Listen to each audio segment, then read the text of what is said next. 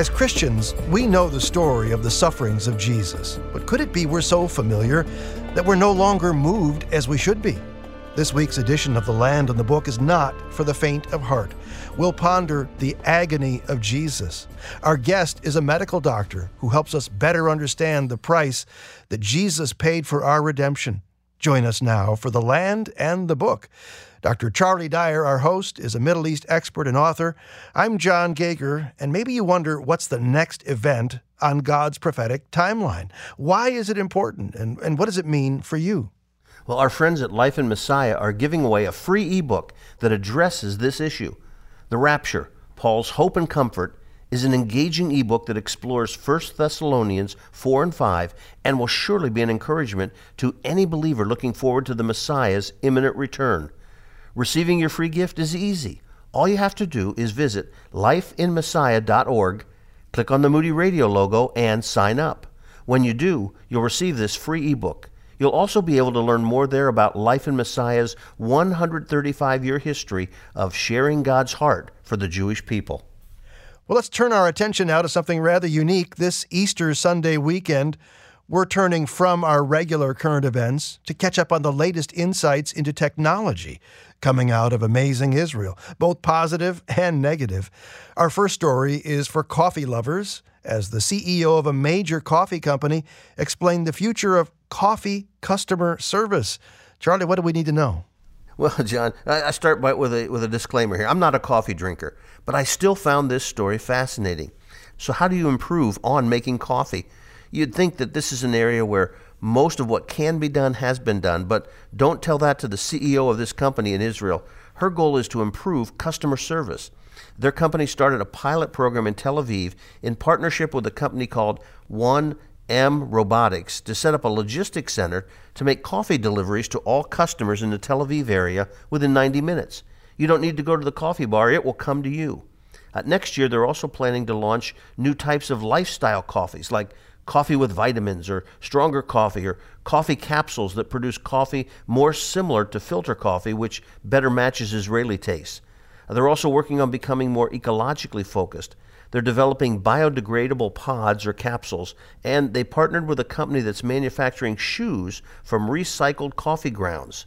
The CEO believes people care about companies that do good and that also focus on wellness, and she's pushing her company to do both. Coffee has moved from a hot black liquid in a cup to a social experience.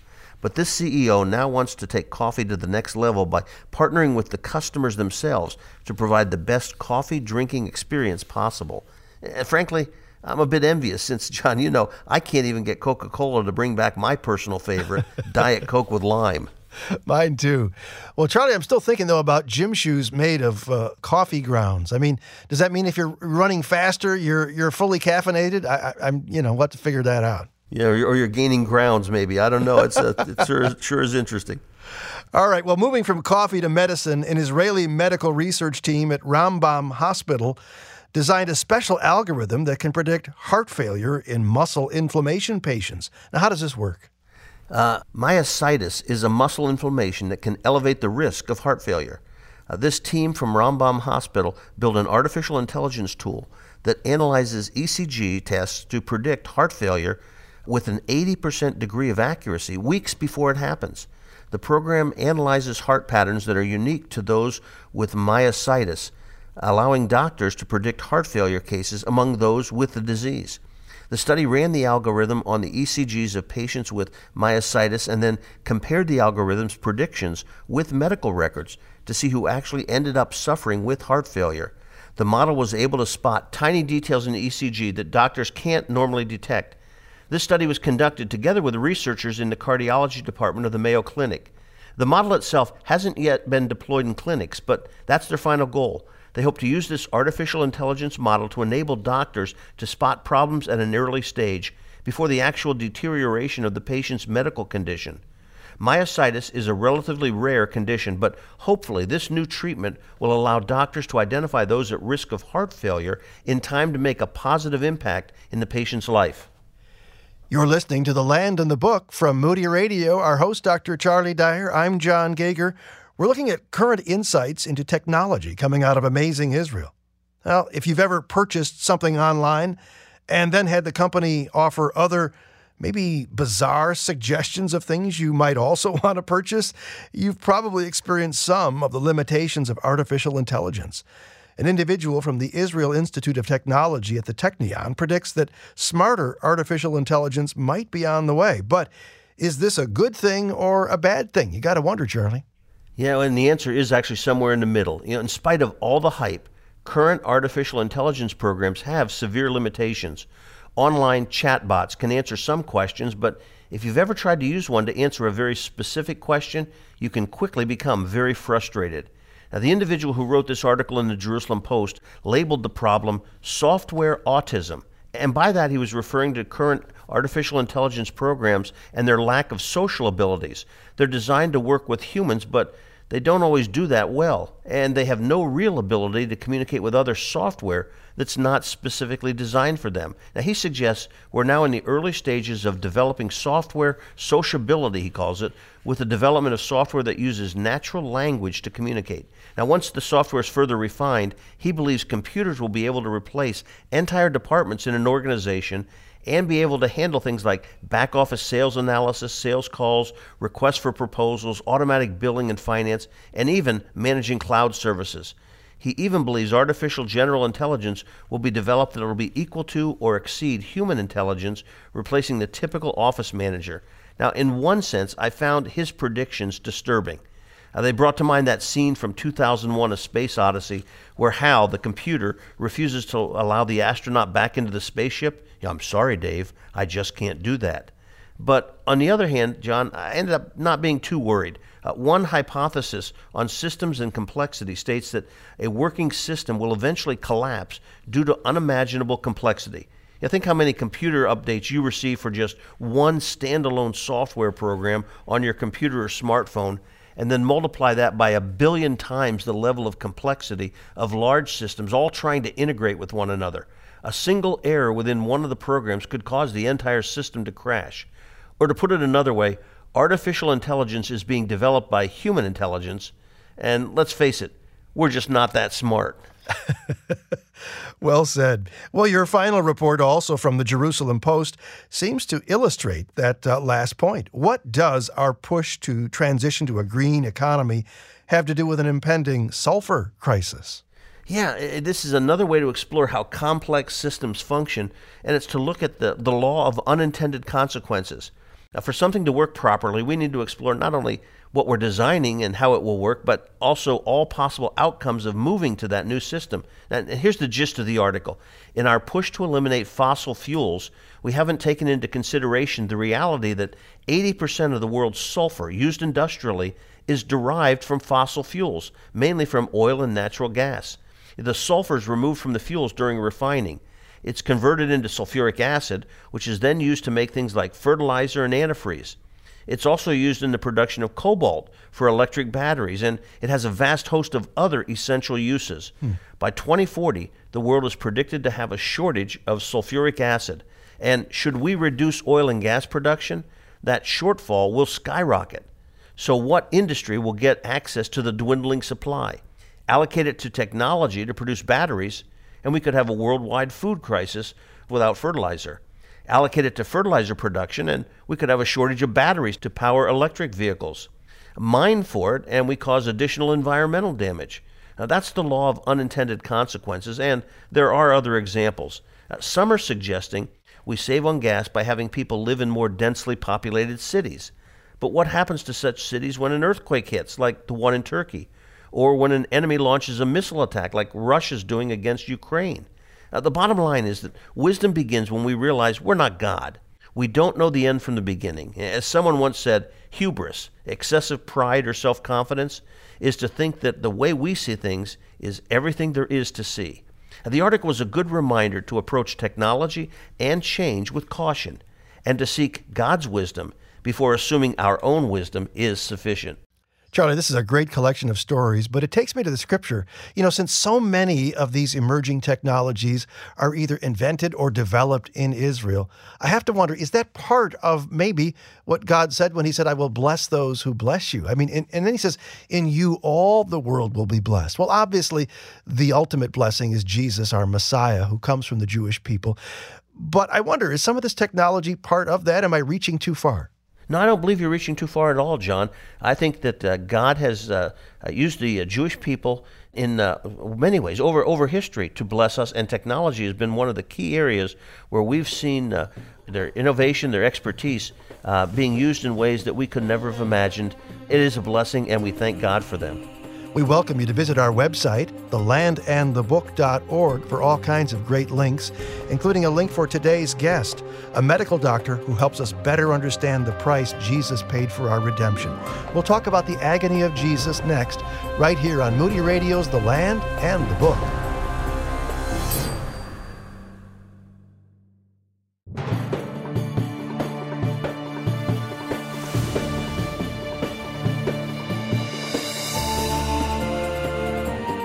Crucifixion. It's at the heart of the Easter story. But how much do we really know about it? Many of us have heard stories since we were in Sunday school, but what if we could look at the death of Jesus through the eyes of a physician? We're about to do just that. Welcome to The Land and the Book. I'm John Gager, and right now, let's you and I pause for a quick idea on showing the love of Jesus to a Jewish friend or neighbor. So you're good enough friends with your Jewish friend that you can talk deeper spiritual issues like Isaiah 53. How should we respond when a Jewish friend says, well, Isaiah 53 refers to Israel, not the Messiah? Wes Tabor is with Life in Messiah. How should we respond, Wes? John, I think it's helpful to know what informs our friends' thinking before we respond. So we're scratching where they itch. Our goal is to focus on the text. May I ask what leads you to believe that Israel is in view in this passage is a good question. Who is the our in this context? For example, our report in verse 1 or our griefs and sorrow in verse 4. Who's included in all of us like sheep have gone astray? Verse 6. Who are the my people of verse 8? So asking clarifying questions regarding the description of the servant also helps. Has national Israel been cut off from the land of the living as described in verse 8 and 12? And in what sense is Israel smitten of God in verse 4 or crushed by God in verse 10? And Isaiah 53 clearly points to someone who makes atonement for sin. Yeah, verses 5 and 6 clearly speak of our transgressions and iniquities being the cause of the servant's suffering. Verse 10 says the servant is a guilt offering, a reference to the Levitical blood sacrifice of animals. The result of the righteous one bearing our iniquities is our being made righteous. Verse 11. Pointers to Messiah are also found throughout the Old Testament. Wow, you've covered a lot of ground, and appreciate your thoughts there. Wes Tabor with Life in Messiah. Dr. Shan Young is a certified member of the American Board of Obstetrics and Gynecology. His private practice is in Calhoun County, Alabama. We had the privilege of traveling together with Dr. Young on one of our previous Holy Land tours. Shan is married to Cynthia, and the couple has 6 children, 13 grandchildren. Dr. Young joins us today for a conversation centered around his book titled Crushed. A physician analyzes the agony of Jesus. Hey, it's great to reconnect with you again, Shan. It's great to hear from you again, too. Well, let me just ask at the beginning here, what made you want to dig into this research? I mean, it's certainly not a fun project by any means. Well, my curiosity began as a teenager after I became a Christian, wanted to know why Jesus had to die by crucifixion, why not by some other means. And so I began researching it even before I became a physician. But once I became a physician and saw just the details of the crucifixion and what Jesus was willing to go through in my place, it made me come to appreciate him even more. And so, the very word excruciating, comes from the term out of the cross. And so if you think the worst pain possible, Jesus suffered that for me, and that just spoke volumes to me as a believer, and I wanted to share that with other people. Some might say, isn't it enough to just leave it at Jesus suffered a lot? I mean, why go to such detail as you have here? Well, I think a lot of people, Easter's become more of a secular, holiday, and people don't take the crucifixion seriously. I think people, wear crosses. They have tattoos with crosses on them, and they don't even know what is involved with that. So, again, for me, as I came to understand just how severe crucifixion was and what Christ was willing to go through in my place, it made me come to appreciate just how much my Savior loved me and what he was willing to go through. And then not only that, but just to show how God was sovereign of the whole thing. Because if you understand medically what happened at each aspect of Christ's passion, it's all foreshadowed or prophesied from Genesis all the way to Malachi in the Old Testament. Well, you make a great point there. And as you say, there were many, many details, and every single one of them pointed to in the Old Testament. And that itself offers a reassuring word for you and I think. We're talking with Shan Young, who's written Crushed. A physician analyzes the agony of Jesus. What do you think the average non-medical person misses about the crucifixion experience of Jesus? Well, I think one thing that kind of gets glossed over by most people is, what impact the bloody sweat had in the point of passion. When Christ was praying in the Garden of Gethsemane and he began to sweat drops of blood, Luke, as a physician, is the only one of the gospel writers to record it, and I think he had an interest in it for that reason. But what that condition does to a person's body is that it preconditioned his body for the passion that was about to go through, and it compromises the skin to where it becomes hypersensitive, like somebody who's sunburned. Mm-hmm. So as painful as a scourging would be for a normal person, and we know scourging was a very severe thing. Josephus and others wrote about how bones were exposed when people were scourged. People were disemboweled sometimes by the depth of the cuts with the scourge. And here's Christ who's undergoing that torment, and it's going to be more severe for him. I think Jeremiah said in Lamentations, "Is there any pain like my pain?" And so I think the skin being very sensitized, hypersensitive to pain, undergoing the scourge, that's one thing. The other thing that the bloody sweat did to the body, it preconditioned the body again because it made the skin more fragile. It's almost like a meat tenderizer. So when Christ went through the passion, he had deeper cuts than normally would be there from a scourge. He had more blood loss because of that, and that's why he was unable to carry his cross like the other two thieves were probably able to carry theirs. He was not able to carry his because he had lost so much blood from the bloodletting that occurred with it. Yeah. A detailed account of the medical aspects of crucifixion. We're talking with Dr. Shan Young today on The Land on the Book. It's impossible, I think, to look at any aspect of the crucifixion of Christ and not wince. Anything that had to do with the passion. But if you had to, what would you identify as 2 or 3 most agonizing moments for Jesus? What would you identify as one of them? Well, I'm going to start from the third up and go that way if I can. Sure. Again, going back to the bloody sweat, John MacArthur writes in his commentary on Mark 14, for example, that it says, the Gospels tell us that Jesus was so sorrowful even to the point of death. So in the Garden of Gethsemane, the burden that he was bearing in the Garden of Gethsemane was so severe that he was to the point of death at the Garden of Gethsemane. And then if you come to the scourge, that would be the second thing. Again, his scourge would be more severe than the most scourges would be simply because he's suffered this precondition prior to the scourging.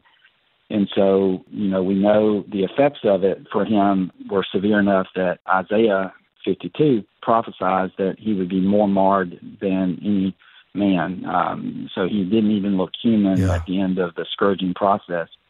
For somebody who is maybe less familiar with the story or thought they understood it but didn't, define the scourging process as best you can. I know you do so in the book. Right. So typically there was a Jewish scourge, which was limited to 39 lashes by the Pharisees. The law was 40, but they would limit it 39 because they didn't want to break the law in a moment of zeal. So it was a less severe scourge. It was considered a lesser scourge, and they would use a whip to do it. Now, the Romans kind of perfected it, and they had an unlimited number of lashes with the Roman scourge. And the Romans would use a multi-thonged whip, sometimes anywhere from 3 to 9 thongs. The thongs would have metal balls, metal pellets, shards of glass, or sharp animal bones embedded into the thongs. So as a person is scourged, the leather strap would wrap around the skin, and then the metal pellets and the sharp glass would then dig deeper into the skin. So as the whip is withdrawn by the person doing the whipping, it would rip open any skin or muscle underneath. And so historical writers who witnessed scourging, not necessarily non-biblical writers, described like people having like ribbons of quivering flesh, muscles being torn open and ripped open from that scourging process. And so we know in Jesus' case, he was scourged by the Romans, and so it would have been an unlimited number of lashes. Theologians believe that, the Romans had a thing called a near-death scourge, and they think that Pilate's intent was to bring him as close to death as possible without actually killing him, and so his scourging would have been more severe than the scourging, say, for the other two criminals that were crucified with him. And then I think the most agonizing part of the cross would have been when he cried out, my God, why have you forsaken me? And so crucifixion, people, the whole time they're on the cross, their muscles begin to develop tetanic contractions. So every muscle in the body begins to cramp up. If you've ever had a leg cramp, if you can imagine, every muscle in your body is cramping. If you're a woman in labor, her stomach cramps, having a baby, if you can imagine what that's like, but then compound it with every muscle in your body cramping at the same time. That's what would happen at crucifixion, and it gets to a point where even you can't breathe because even the respiratory muscles begin to cramp, and so you have difficulty breathing, so they would have to pull themselves up and struggle on the cross to be able to breathe. And so, Christ got to the point where, at the very end, when he cried out to God, it wasn't the physical suffering, I think, so much as the spiritual and emotional agony that God looked down upon him, and he could no longer look upon his son as the sin bearer because he bore the sin of all of us. And I think that's the most agonizing point of the crucifixion for him. Not an easy conversation to have today on The Land and the Book, but an important one. A physician analyzes the agony of Jesus. I'm John Gager, joined by Dr. Shan Young, a gynecologist. He's written the book, Crushed, A Physician Analyzes the Agony of Jesus. You're a doctor. You're used to seeing blood. But honestly, did your research on this ever make you weak at the knees? If so, what was that moment for you? Jesus suffered this torment and that torment and that torment and that torment, and it all kind of compounded. And the thing that is hardest for me is to know that he was willing to do that for me. Yes. Wow. And that was the toughest part. What was a typical amount of time that someone would spend on a cross? The biblical account implies almost surprise from the Romans that Jesus was already dead. So what's more typical? So going back over non-biblical accounts, the longest somebody that we know of stayed on the cross was 12 days. More typical was 4 to 5 days, but typically that was in people who were not scourged or tortured prior to the crucifixion. They were just crucified and that was it. In Jesus' case, because he bled out so much blood from the scourging process, it appears that he probably lost like 8 pints of blood, so he was already hypovolemic by the time he got to the cross, and that's why they had to carry him the final way. And that's why he died more suddenly, was because he had that. But, the other thing to realize is that Jesus died when Jesus chose to die. When he chose the time. His life was not taken from him. He surrendered his life, and so that's why he died more suddenly, and that's why people were surprised by it. This question is a bit off topic, but given the repeated exposure to screams of pain and agony, how did Roman executioners live normal lives? I mean, how did they sleep at night? You couldn't really discuss your day at work over dinner. Well, I think, suffering in the world is to a point that some people just become desensitized to it. I think we see that in our society today where people have gotten desensitized to violence because we see it on the news all the time. I think they became desensitized to it. You see it among soldiers in war who become desensitized to it. I see it in our profession. People who I know when they first started performing abortions, I personally am pro-life. I don't do abortions, but I know some of my colleagues do abortions. They struggle really hard to do it, but eventually they did it so long they became desensitized to seeing pieces of fetal body coming out and that difficulty. I just think people become so desensitized to what they see and what they hear that they lose their ability to have compassion for someone in that situation. Shan, how can we turn this difficult conversation into a deeper love for our Savior rather than a surface discussion of the macabre? I want you to think this is the Savior that I want to have in my life. I think we have to realize that God loves us enough that he sent his son to die for us. And that's, how I focus on it. If he's willing to suffer that much for me, that's how much he loves me and willing to die for me. And then as I live my life, I want to do everything I can to honor and glorify him. I don't want to bring him any dishonor because of what he's done for me. That's Dr. Shan Young, a physician analyzing the agony of Jesus. We've got a link to his book at our website, thelandandthebook.org. Well, thank you for doing a very difficult thing, and that's walk with us through this conversation today. An important one to have, though. Appreciate your expertise and your willingness to lend some of that to us today, Shan. Well, thank you, John, and enjoyed hearing from you again. All right. Well, you have a blessed day, and we're going to look forward to a conversation with Charlie Dyer next. He joins us to address some of the latest questions that have come into us. I'm looking forward to that next here on The Land and the Book.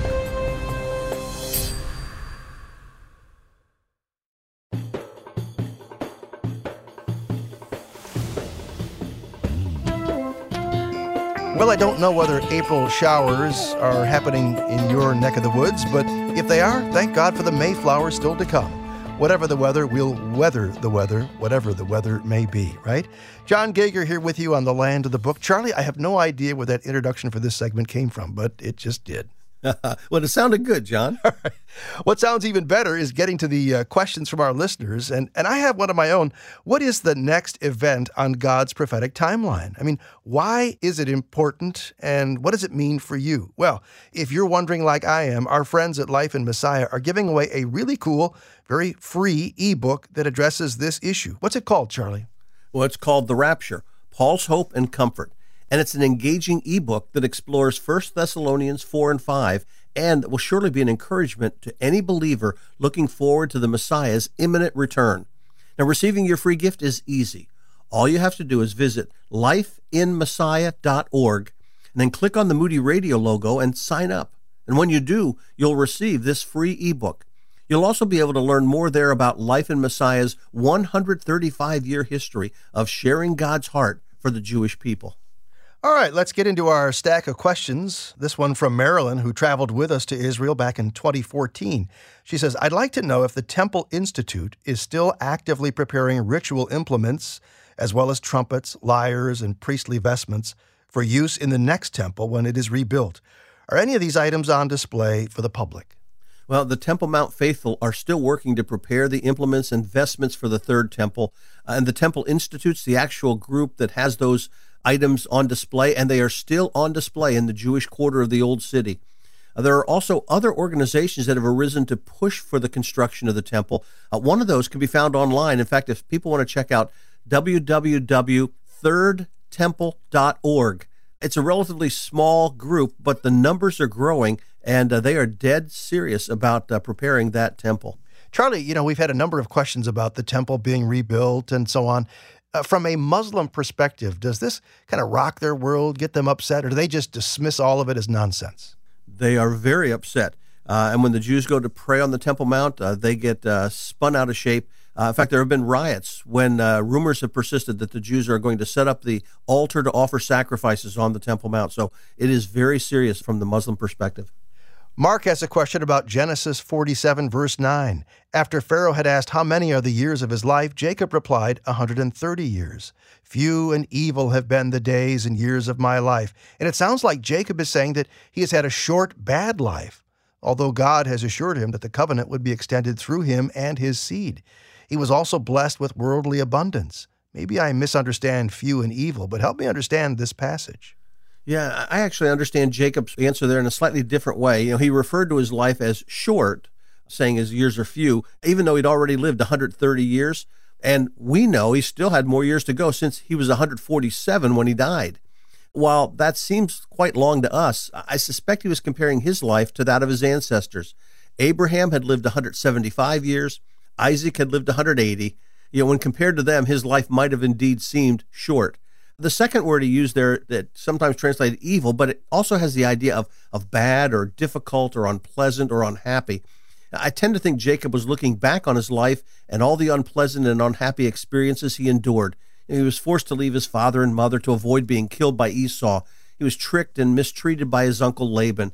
His family life, with 2 wives and 2 concubines, was definitely dysfunctional.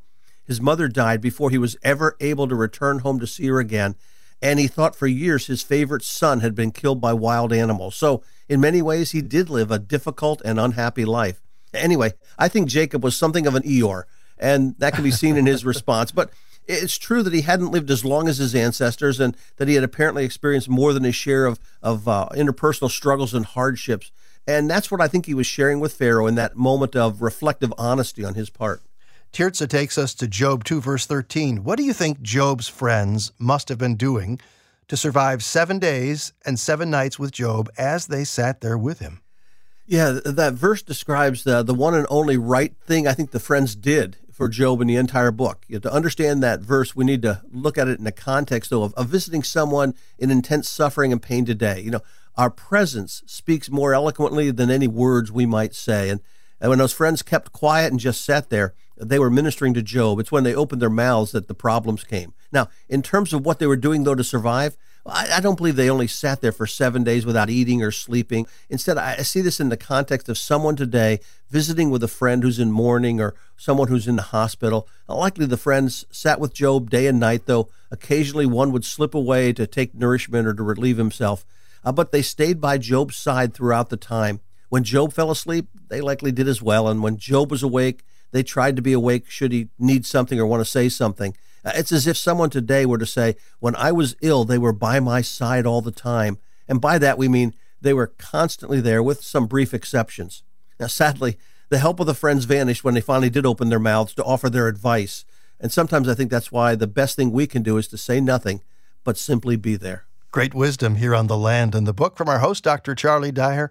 I'm John Gager. It's always fun to read your questions, and you can email yours to us at thelandandthebook@moody.edu. Fred asks, did the blood of Christ come from Mary or from God? Can you include biblical references, please? Yeah, and I'm going to walk my way around this one. I start with Paul's words in Acts 20:28. He told the elders of Ephesus there, they were to shepherd the church of God, which he purchased with his own blood. Jesus was fully God and fully man. Now, in his pre-incarnate state as God, Jesus didn't have blood because in eternity past, he wasn't in human flesh. But at the incarnation, Jesus assumed a human body. As Gabriel said to Mary, back in Luke chapter 1, he says, you'll conceive in your womb and bear a son. And when Mary asked how that would happen since she'd never had sexual relations, Gabriel responded, the Holy Spirit will come upon you and the power of the Most High will overshadow you. Now, in light of all that, here's the best answer I can give. Jesus' blood came from the perfect human body that was formed in Mary's womb, but that human body was fully God and fully man. John 1, verses 1 and 14 say it this way, in the beginning was the Word, and the Word was with God, and the Word was God. And then it says, and the Word became flesh and dwelt among us. Now, I'm not sure if I can provide a more detailed explanation beyond what God has said in this regard in his Word, but it was Jesus' blood from that human body that was also the product of the Holy Spirit and Mary. Janice asks, can you please explain the connection of Ishmael to present Arabs? Do we know the descendants of his 12 sons who are named in the Bible? The tribes from Ishmael and the land they inhabited are listed in Genesis 25. The area they settled curves from the Sinai Peninsula east of Egypt up the east side of the Rift Valley toward Assyria. It also includes the Arabian Peninsula. Now, these descendants became the tribes we tend to think of today as the Bedouin. In fact, Ishmael's eldest son was Nebaioth, whose name is preserved in the name of the Nabateans, who eventually settled in the region of Petra. Now, what makes it more difficult is that the descendants of Esau also settled in some of this region, especially to the south and east of Israel proper. Genesis 36 provides the history of Esau's wives and descendants, and it includes Esau's marriage to the daughter of Ishmael and sister of Nebaioth. So Esau's descendants and those of Ishmael had some overlap through intermarriage.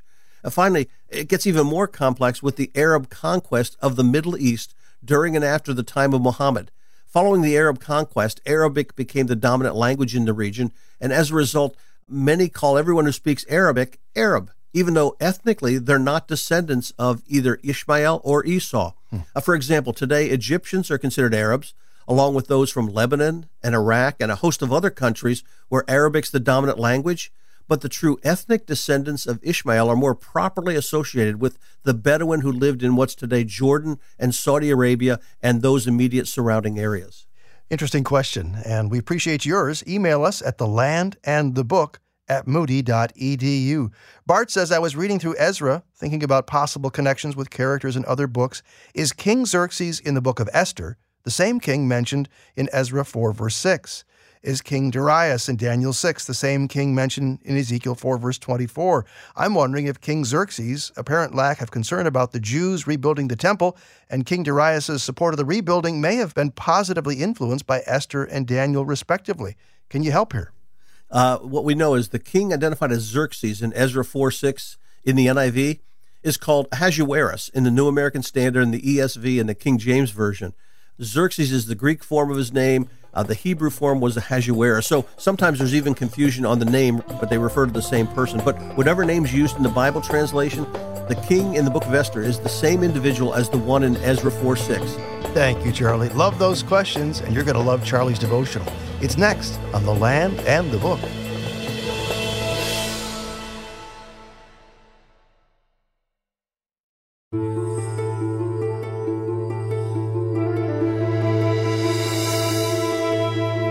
It's Easter weekend, and I'm John Gager, joined by Charlie Dyer here at The Land and the Book.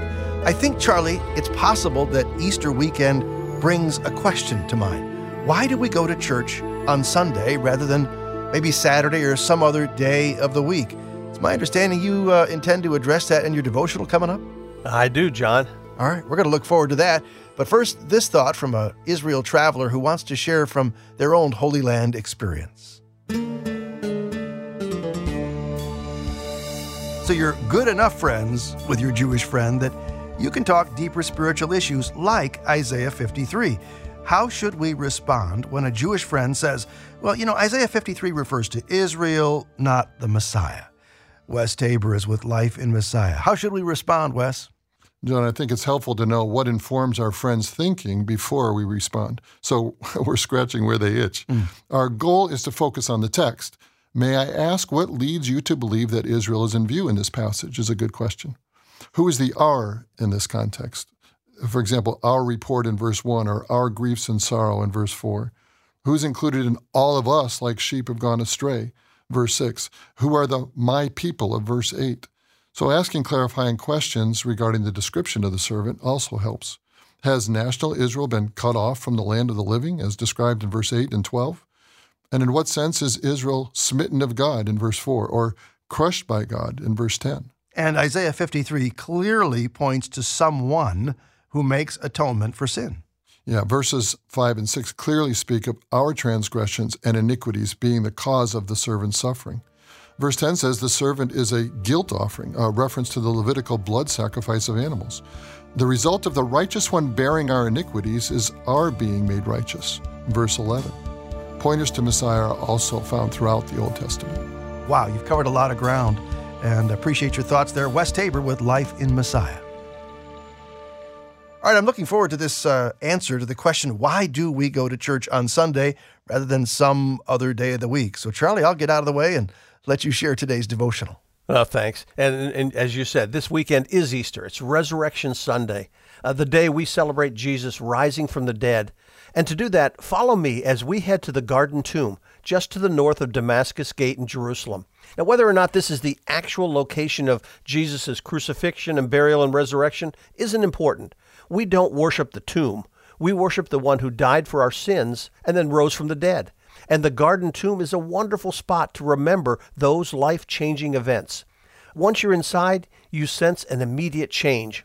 The busy streets with the cars and peddlers and crowded sidewalks fade into the background.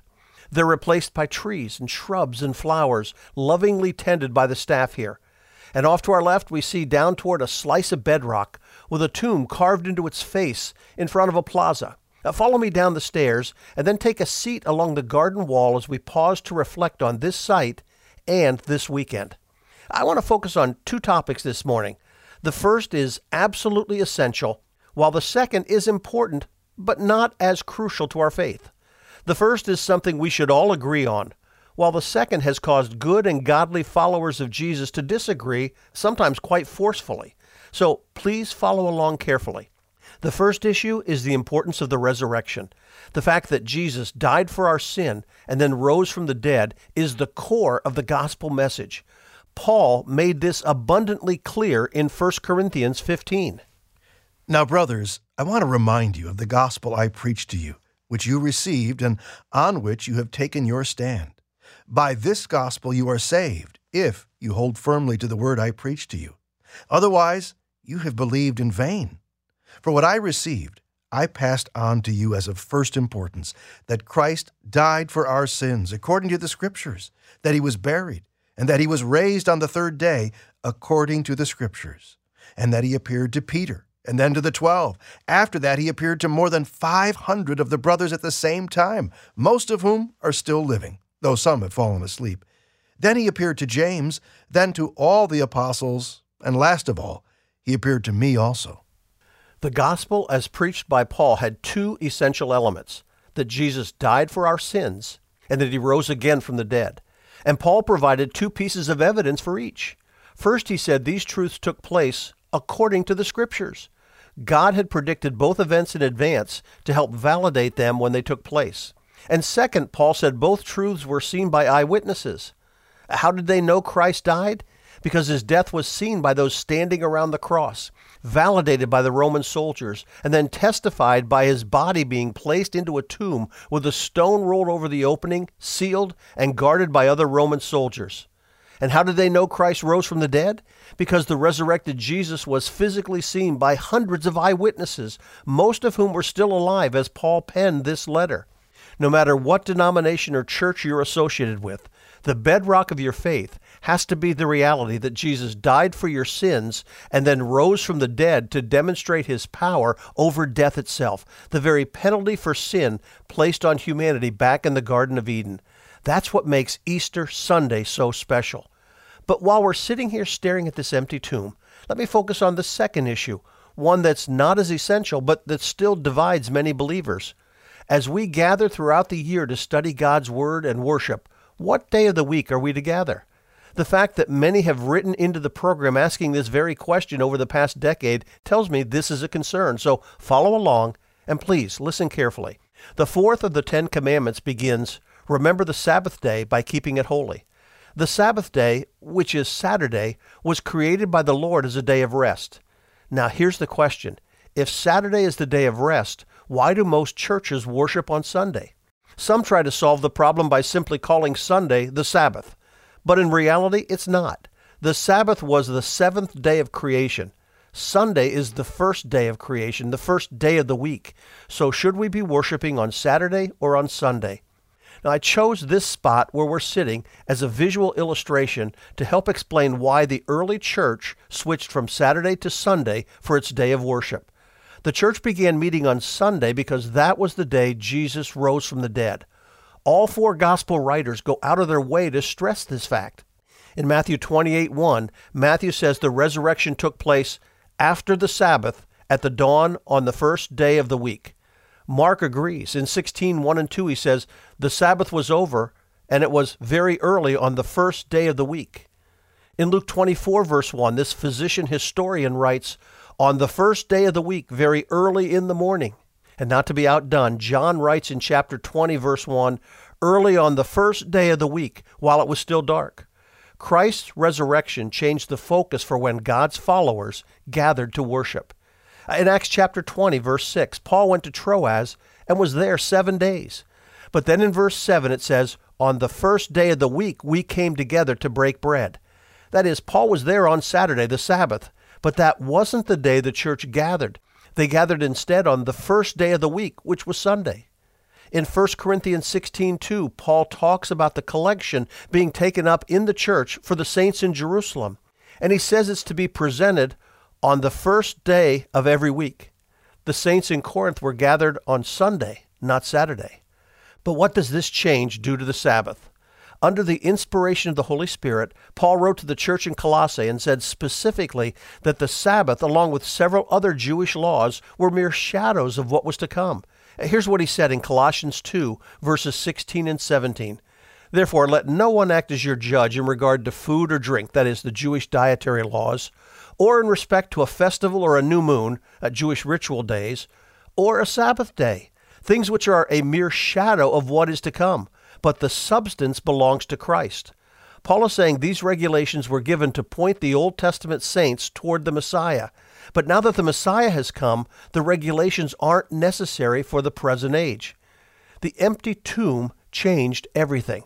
But does this mean that those who choose to worship on Saturday ought to be criticized or judged? No. And let me share one more passage to explain why. In Romans 14, Paul addressed those in the church at Rome who were divided on what to eat and when to worship. Here's his response.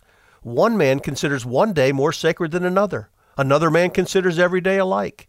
Each one should be fully convinced in his own mind. He who regards one day as special does so to the Lord. And Paul then ends by saying, You then, why do you judge your brother? Or why do you look down on your brother? For we will all stand before God's judgment seat. Easter Sunday is the day most believers gather to remember the reality that Jesus rose from the dead. And yet some still choose to worship on Saturday. But the most important lesson we must all remember is that we're gathering not to condemn others, but to worship our Lord and Savior. Keeping our eyes fixed on Him will help keep us from criticizing others. See that tomb in front of us? It's empty. And that's what's important. Boy, great explanation. Thank you, Charlie. And for somebody listening now who would like to talk with a friend about knowing Jesus personally forever, you can call this toll-free number. I'll give you 888-NEED-HIM. 888 and the numbers that spell out need him. Boy, I use that expression toll-free. Who cares anymore with cell phones, right? But give them a call right now if you don't know for sure that you're forgiven, that you're headed for heaven. 888-NEED-HIM. Well, we thank you for listening to our program today and invite you back next week for another edition of The Land and the Book, a production of Moody Radio, a ministry of Moody Bible Institute. Have a great day.